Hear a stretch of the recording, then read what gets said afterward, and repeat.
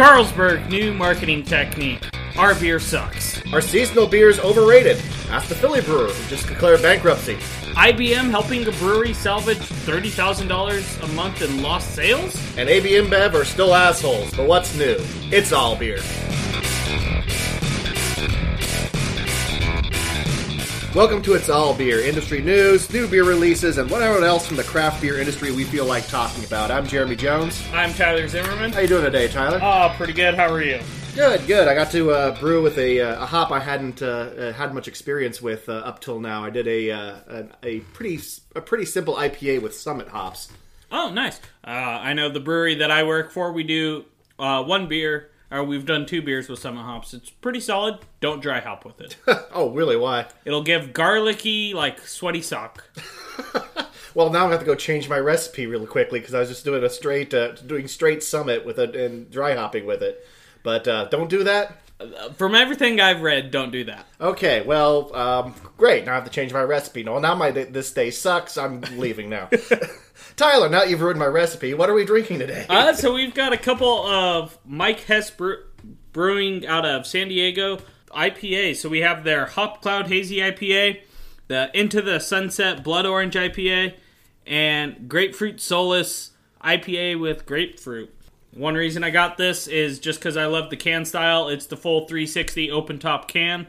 I like from the marketing aspect that it actually sets you aside on the shelf, as well as you get the full aroma drinking straight out of the can.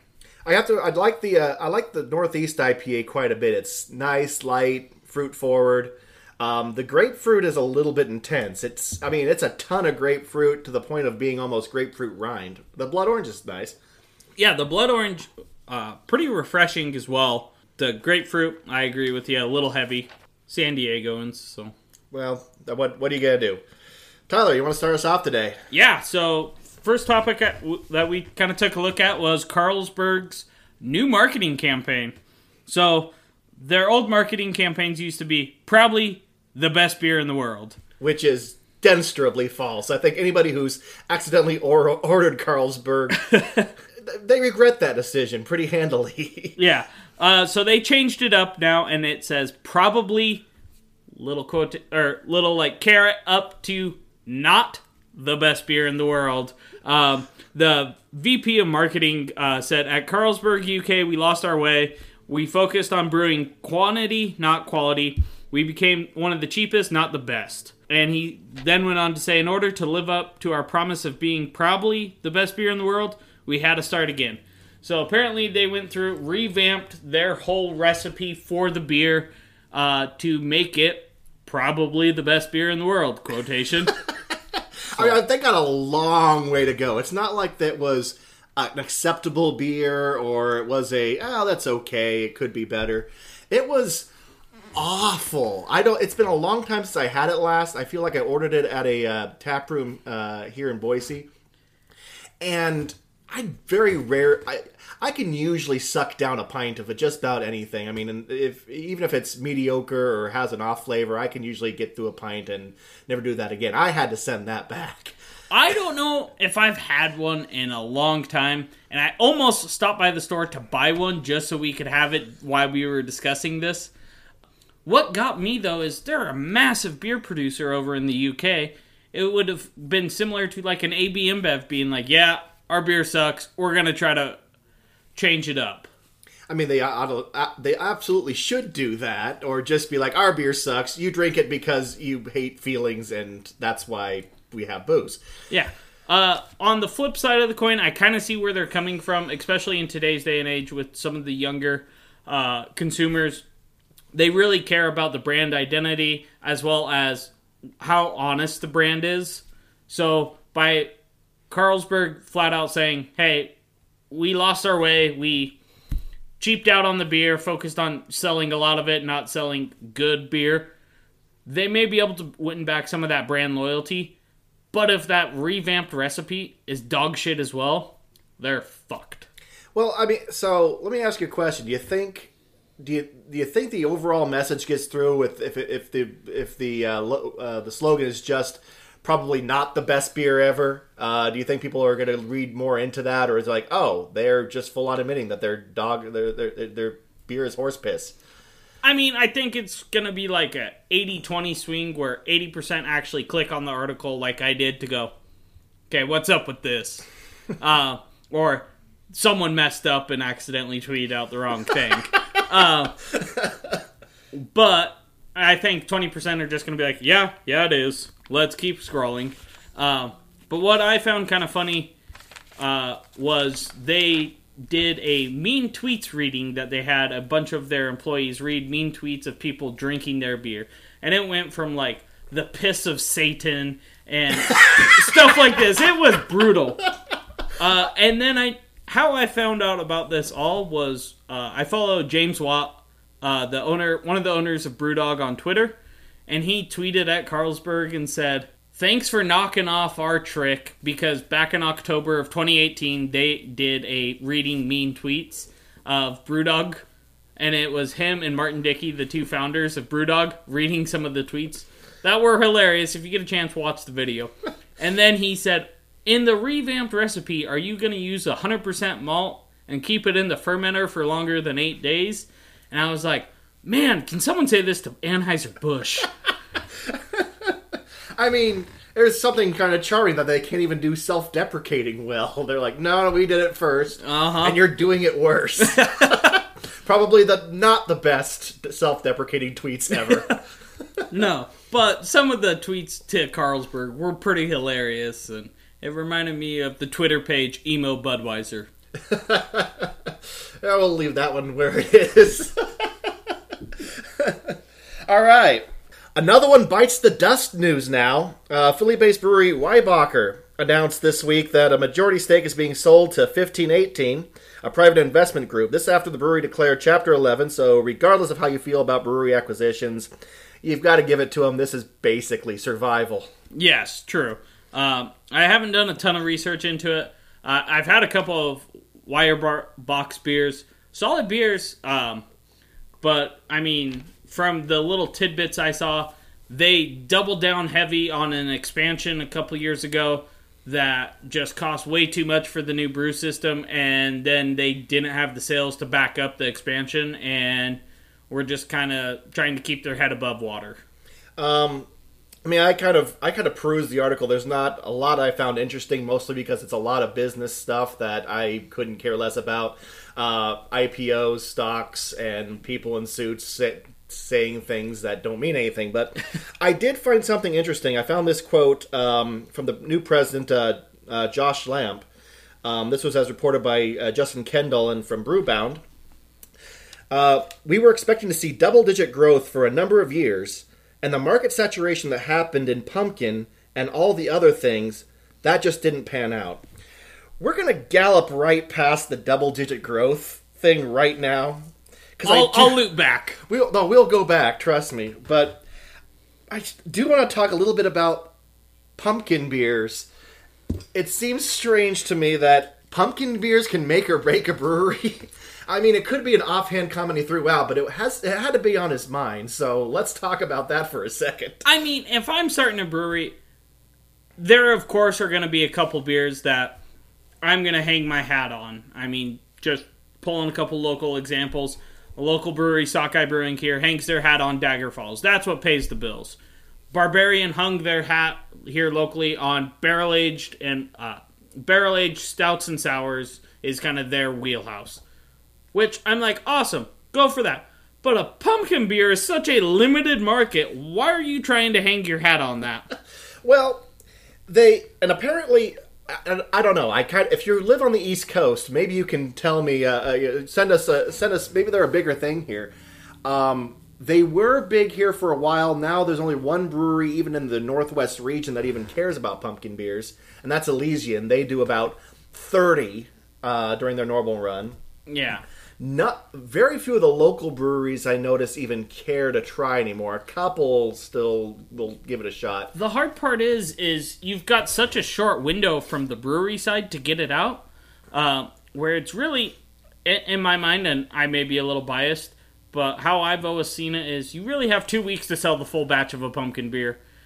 And kind of that middle of October, as soon as you get about past Halloween, you might get a few spillover sales with, like, Thanksgiving, But if you make it to Thanksgiving and you still have pumpkin beer, you're fucked. No, I will absolutely tell you, as someone who's ordered beer for small bottle shops and grocery stores, I always did pumpkin beers.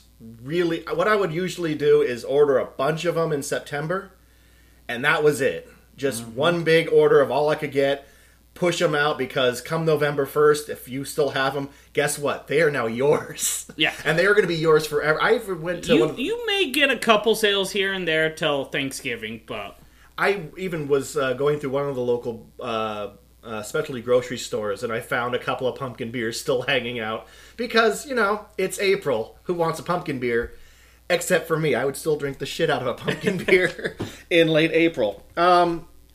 Also, I find it interesting. I wonder if this is not if this is about seasonals in general, because I think in 2008 it probably made sense to hang your hat a lot more on pumpkin beers, but I think people's tastes have evolved, and it's just not something that they are gravitating towards as much, at least not here on this side of the coast. I was going to say, at least from my perspective here in the Treasure Valley, seasonals no longer really matter if you have a seasonal for...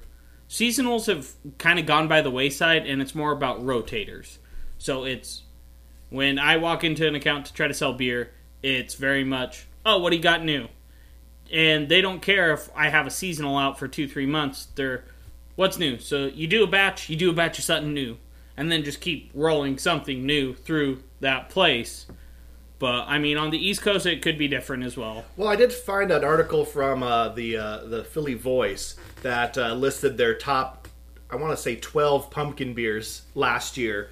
And Weyerbacher did have their Imperial Pumpkin Beer on that list, but it wasn't number one. Oh. So, ouch. I mean, if you're going to hang your hat on it, you should probably be top 3. It just seemed like it's such a bizarre style for him to throw out, like, our pumpkin beers didn't do shit this year, so let's also talk about double-digit growth. Yes, so I managed to find an article from a couple economists talking about what an industry standard growth should be, and about 4 to 5% is what most economics and finance people recommend is a solid, good growth rate of 4 to 5% per year growth. Where tech, it can be about 14, 15. So all these breweries that have been experiencing just gangbuster growth, it was eventually going to stop, slow down, and level out around that 4 or 5%. And so when they said they were banking on double-digit growth, in my mind, I'm like, that's banking that you're going to be exceeding industry average across all industries. Well, and it struck me as strange because they're not a new brewery. They're one of the older breweries. They've been around for apparently 24 years. Yeah. And you can't have double-digit growth. No company has ever had double-digit growth for 24 years nonstop, I don't think. Not that I know of. I mean, someone proved me wrong if that exists, but I think... if I had a bet and someone has, I'm going to say that they probably ain't making it to 30. I'm probably right in saying if your business plan demands that you make double-digit growth for years on end, you are probably going to end up like Weyerbacher. Or you've got to have a damn good plan and can execute flawlessly. So I guess what we're saying is, don't try to make pumpkin beers your flagship, I guess. Don't expect double-digit growth out of pumpkin. Tyler, what's next? So I managed to find a kind of neat article about a brewery out of Charleston, North Carolina called Sugar Creek Brewing Company, and the article was titled When Old School Craft Brewing Meets Industry 4.0 AI. So the whole premise of the article is Sugar Creek Brewing was having a few issues with their bottling line and manufacturing process, and the owners realized they were losing more than $30,000 per month on the foam problem in their bottling line. I'm going to skip over the $30,000 losing per month because I have a little side tangent I want to go on. You're already vibrating. Well, yeah, let's push on. So they ended up contacting IBM Watson, Internet of Things, and AI platform to try to help solve this problem. So they installed Bosch sensors on its bottling line to monitor every aspect of the beer making process, and are using this data sent over to IBM to continuously analyze and see if they can find a problem. Well, sure enough, they found the problem. There was a guy named Joe who was like just putting a hose down to the drain and hitting the valve and just standing there smoking a cigarette. No, How else do you lose that much fucking beer? So what it says is, as the beer went from tank to tank in the bottling line, imbalances in pressure and temperature would create excessive foam, leading to waste. As a result, the bottles were getting inconsistently filled prior to labeling. These bottles would then have to be pulled off the line and recycled, wasting quality product. So I'm like, this is awesome. The business background in me and the craft brew nerd is like, that is awesome. They're integrating all this to help save. I mean, if you want to look at a marvelous feat of, I can't believe I'm about to say this, supply chain management and quality standards, you got to look at the AB InBev and the Miller Coors guys. You never find a low fill can of theirs. They are so streamlined and efficient that it's nice to see some local craft brewers actually taking a note out of their playbook to work. Do we have any data on how much Sugar Hill actually produces? Because 30,000 is a lot of money. So I had to do some digging. They only distribute, from what I could see, in North Carolina. And in a blog post I found from IBM, they said the Carolinas. So I'm assuming maybe a couple spots in South Carolina. But they produce 7,000 barrels annually. They founded in 2014. So they're 4 to 5 years old. And I'm like, how are you able to operate for months losing 30 grand? And then I'm like, wait, maybe it's they're calculating that the beer that got wasted wasn't actually costing them money, but it was missed sales, so they were missing out on 30 grand of extra sales. Well, I did the math, and that would be about 20 barrels of beer that they were wasting a month. And I just did the math. If we scale that to a month, that's 4% of your product. I mean, that's a significant amount of your goddamn product. Oh, it's massive. And I'm like, how are you affording either operating at a 30 grand deficit or missing out on that much sales? Because most craft breweries I know, if they were losing that money physically each month, would have been out of business after the first fucking month. Well, any business that's losing 4% of their product, just... Yeah. With some exceptions, I imagine, but that's a shit ton of product. Yeah. And apparently with the new system they put in place with IBM, they acquired savings of a little over 10 grand a month. So I'm like, okay, you're still losing 20 grand a month. Something seems to be wrong, or how they're figuring that 20 grand, I'd really like to know, to be like, okay, but that number just seems massive to me. There's something in this story I feel like we're both missing, because somewhere in there's just, again, there's some guy kicking the valve open and spilling it directly onto the floor. I have no idea. Or they're having to dump batches. I mean, that happens. You know, any brewery's going to have batches that just go south, and but then you wouldn't be blaming your bottling line. If you're losing that much on your bottling and canning lines, buy a new fucking line. Get a new brewer. I mean, or buy a better line. If you're spending losing 30 grand a month, take that money, buy a better line, and start making it back. Or invest in a gigantic internet boondoggle with AI and yeah. It more confused me than impressed me, but I was like, oh, I like where the heart of the story is, but some of the details I almost want to call shenanigans on. I want to tour that brewery and just find out what they're doing. You want to go to Charlotte? I'm out. Road trip. Let's do this shit. Perfect. All right. So, Jeremy, you were telling me that we heard a little scuttlebutt on AB InBev versus Miller Coors? Well, true to form, yes. AB InBev, we're going to make this pretty short because I'm starting to resent that AB InBev is in every single fuck episode we do. Sometimes more than once. But I still feel like if you look out your window and every day you see a gigantic gaping asshole, it's not going to do you any good to try to ignore it. You have to point out the window and say, what is that gaping asshole doing? Someone get it out of the lawn. And I guess what I'm saying is AB InBev is that gaping asshole.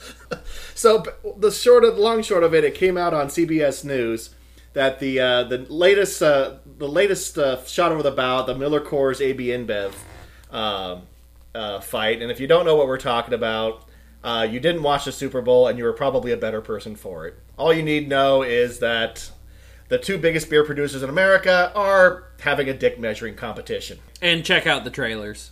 And check out the trailers. The latest to come out was from AB InBev trying to claim that because the CEO of Miller Coors sent them a text thanking them for the Super Bowl commercial, that there are no damages and it's all fine, it should be dismissed. Screenshot the fucking text and send it out on social media. He did, actually. It's And has anyone confirmed whether that number is actually the CEO of Miller Coors? Yes, that's been confirmed. Okay, well, then. I mean, it is one of those. I do kind of want to slow clap AB InBev on that one, because it is like, wow, yeah, sort of, kind of well done. I mean, I'm never gonna send you another text message again, but no, I mean, at that point, I wouldn't see why a judge wouldn't at least side with them somewhat. Well, and AB InBev also said that, and they said it in legal speak, they said in the douchiest way possible, well, if you were transparent like we're gonna be, people would already know you use corn syrup and we wouldn't have to have this discussion, which, take a minute and just think about that, and you probably want to punch something. Oh, 100%. I mean, they say it in more legalese than that, but it's still the douchiest thing I've ever heard come out of a major corporation. That wasn't J. Crew. I bet the AB InBev lawyers just popped wood hearing that. So we're going to leave that one. All you need to know is it's still out there and still depressing. What the fuck is Pabst doing news now? So this news comes from mybeerbuzz.com. Pabst is releasing a new variant that would add to their already disturbingly high collection, including Pabst Pale Ale for those who want a nice pale ale, but without any of the flavor. That was fucking terrible. And one that's shitty. Or if you want their easy PBR, for those who look at a PBR and go, too heavy. Or, these are all true, by the way, Pabst Blue Ribbon Dry, whatever the fuck that means. Or the black can PBR. PBR Extra, yeah. PBR Strong. Coming now, PBR Hard Coffee. Let's also not forget that they own Not Your Father's Root Beer as well. Oh, I fell down a rabbit hole trying to figure out all of what Pabst owns. I'm just kind of going with the stuff they have branded. But holy shit! Yeah, they own Ballantine, Old Style, at least one of those beers you see a hobo drinking most of the time. I think they own Rainier. They own Rainier. I want to say Old Milwaukee. Who knows? Or something. I mean, they own something that is basically hobo juice. Hobo juice with coffee now? Hobo juice with coffee for that hobo on the go. So, if you use that, I need a kickback. This is actually a variation of PBR's iced coffee, which is already on the market. I didn't know this, but there is PBR has an iced coffee already out there. I kind of want to try this. This new one adds milk for reasons that sound just absolutely awful. It seems to be a level of desperation that they're trying to stay relevant.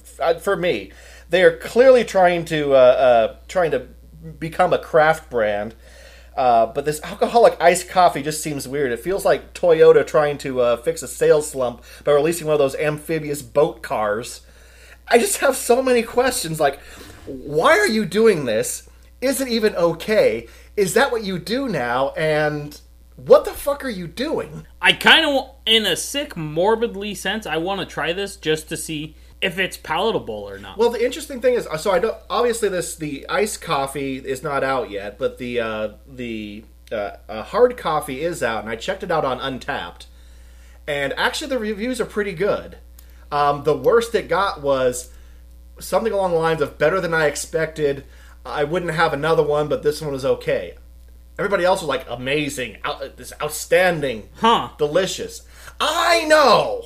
Maybe it's employees. I was really expecting Untappd to be better than that. I was really hoping to read a line of bitchy comments, but I mean, in some convoluted drunken stagger, I can kind of connect the dots with them owning the Hard Root Beer Company, which people went batshit crazy over for a long time, and then realized that, oh, Pabst owns this. So I can kind of see how they go from beer to hard root beer to coffee. But it seems weird that they would put the Pabst label on it, because it is the Pabst Blue Ribbon on a field of brown, which it often is, depending on the hobo. Or hipster. Hipster hobo. Which, that actually just came to mind. That is the ultimate tie-in for a fucking hipster. You know what? I cannot believe PBR, coffee in the morning, PBR at evening. You know what? I didn't even think that, but they do have a lot of hipster following, and wow, they know their people. You know what? I take it back. Somebody at PBR is a goddamn genius. Who drinks the fuck out of our beer? 20-somethings in trucker hats with bad facial hair. That spend $6 on a cup of coffee. Do they drink shitty coffee? Do they ever? Can we put booze in coffee? Oh, I'm glad you asked. We don't even need to do that, but we'll do it in case they have the day off of their work or class. Or if they just really need to get shit-faced on PBR first thing in the morning. True. Hair of the dog, man. Although I did have one question that did occur to me. I mean, this notwithstanding, this seems like something out of left field. But Pabst clearly is trying to rebrand themselves as a craft beer. But with as much as the big breweries always say, oh, this craft beer thing is just a fad, why is it that so many are trying to rebrand themselves as craft? Because they have realized that it's not a fad anymore. They're going to keep saying that to boost the ego of their drinkers and be like, oh, no, you don't need to go try that. But then they're like, hey, no, look at us. We're like a craft beer. Come over here and drink with us. Or this thing it's listed on Untappd as a stout, which is adorable. But it's not beer as far as I understand the concept. It's malt beverage. Yeah. A flavored malt beverage. So I am still outside the whole hipster joke trend apart. I am curious that they are throwing their own blue ribbon on it, because I would feel if you're trying to really pull in the craft drinker, you're gonna create some convoluted name to try to get them in that's not PBR and be like, oh, an alcoholic coffee, this is great, let's send this all over the country trading this beer, this is fantastic. Hey, we want to trade an iced coffee for that Fremont? Yeah. No. Although, that being said, I mean, there's only 8 reviews on it on Untappd, so I think it's like a limited release or something they got going on. But anyway, good luck, Pabst. If I see it, I may pick one up just out of morbid curiosity. I'm going to try to find it where they'll sell it to me by the single bottle or can. I want to go try to find a place else. Has anyone ever tried to buy a single can of Pabst? That's not a beer you buy by itself. You buy it by the 12-pack. There is also a bar here in the Treasure Valley that does a mystery can vending machine. So you give him a number 1 through 4. He hits that number on his vending machine, and you get whatever can pops out. Could be PBR. Could be a double IPA from Melvin. That strikes me as like a lottery that... You lose a lot. It's like, come on, double IPA, double IPA. Oh. No whammy, whammy. Oh, that's a big whammy. That's an iced coffee right up the pooper. All right. Tyler, anything else to add? No, I think that's it. Go out, have a beer, have fun. Well, this has been It's All Beer. Remember, if you want to get a hold of us, especially if you're out on the East Coast, if I still have questions about how big pumpkin beers are out there, I have this distinct impression that they are bigger out there than they are here, but whatever. If you have questions, because I have them, you can find us at Twitter and Facebook at It's All Beer, or you can email us at itsallbeer@gmail.com. Music was Retro Future Dirty by Kevin MacLeod at Incompetech.com. And remember, if you dig this show, leave a review. It takes a second, and it puts a little smile on Tyler's face. Woohoo! That was the sound you hear every time that happens. That's a 5-star little woohoo. So that's for you. If you hit 5 stars, that woohoo was for you. That'll do it for today. I'm Jeremy Jones. I'm Tyler Zimmerman. Go have a beer.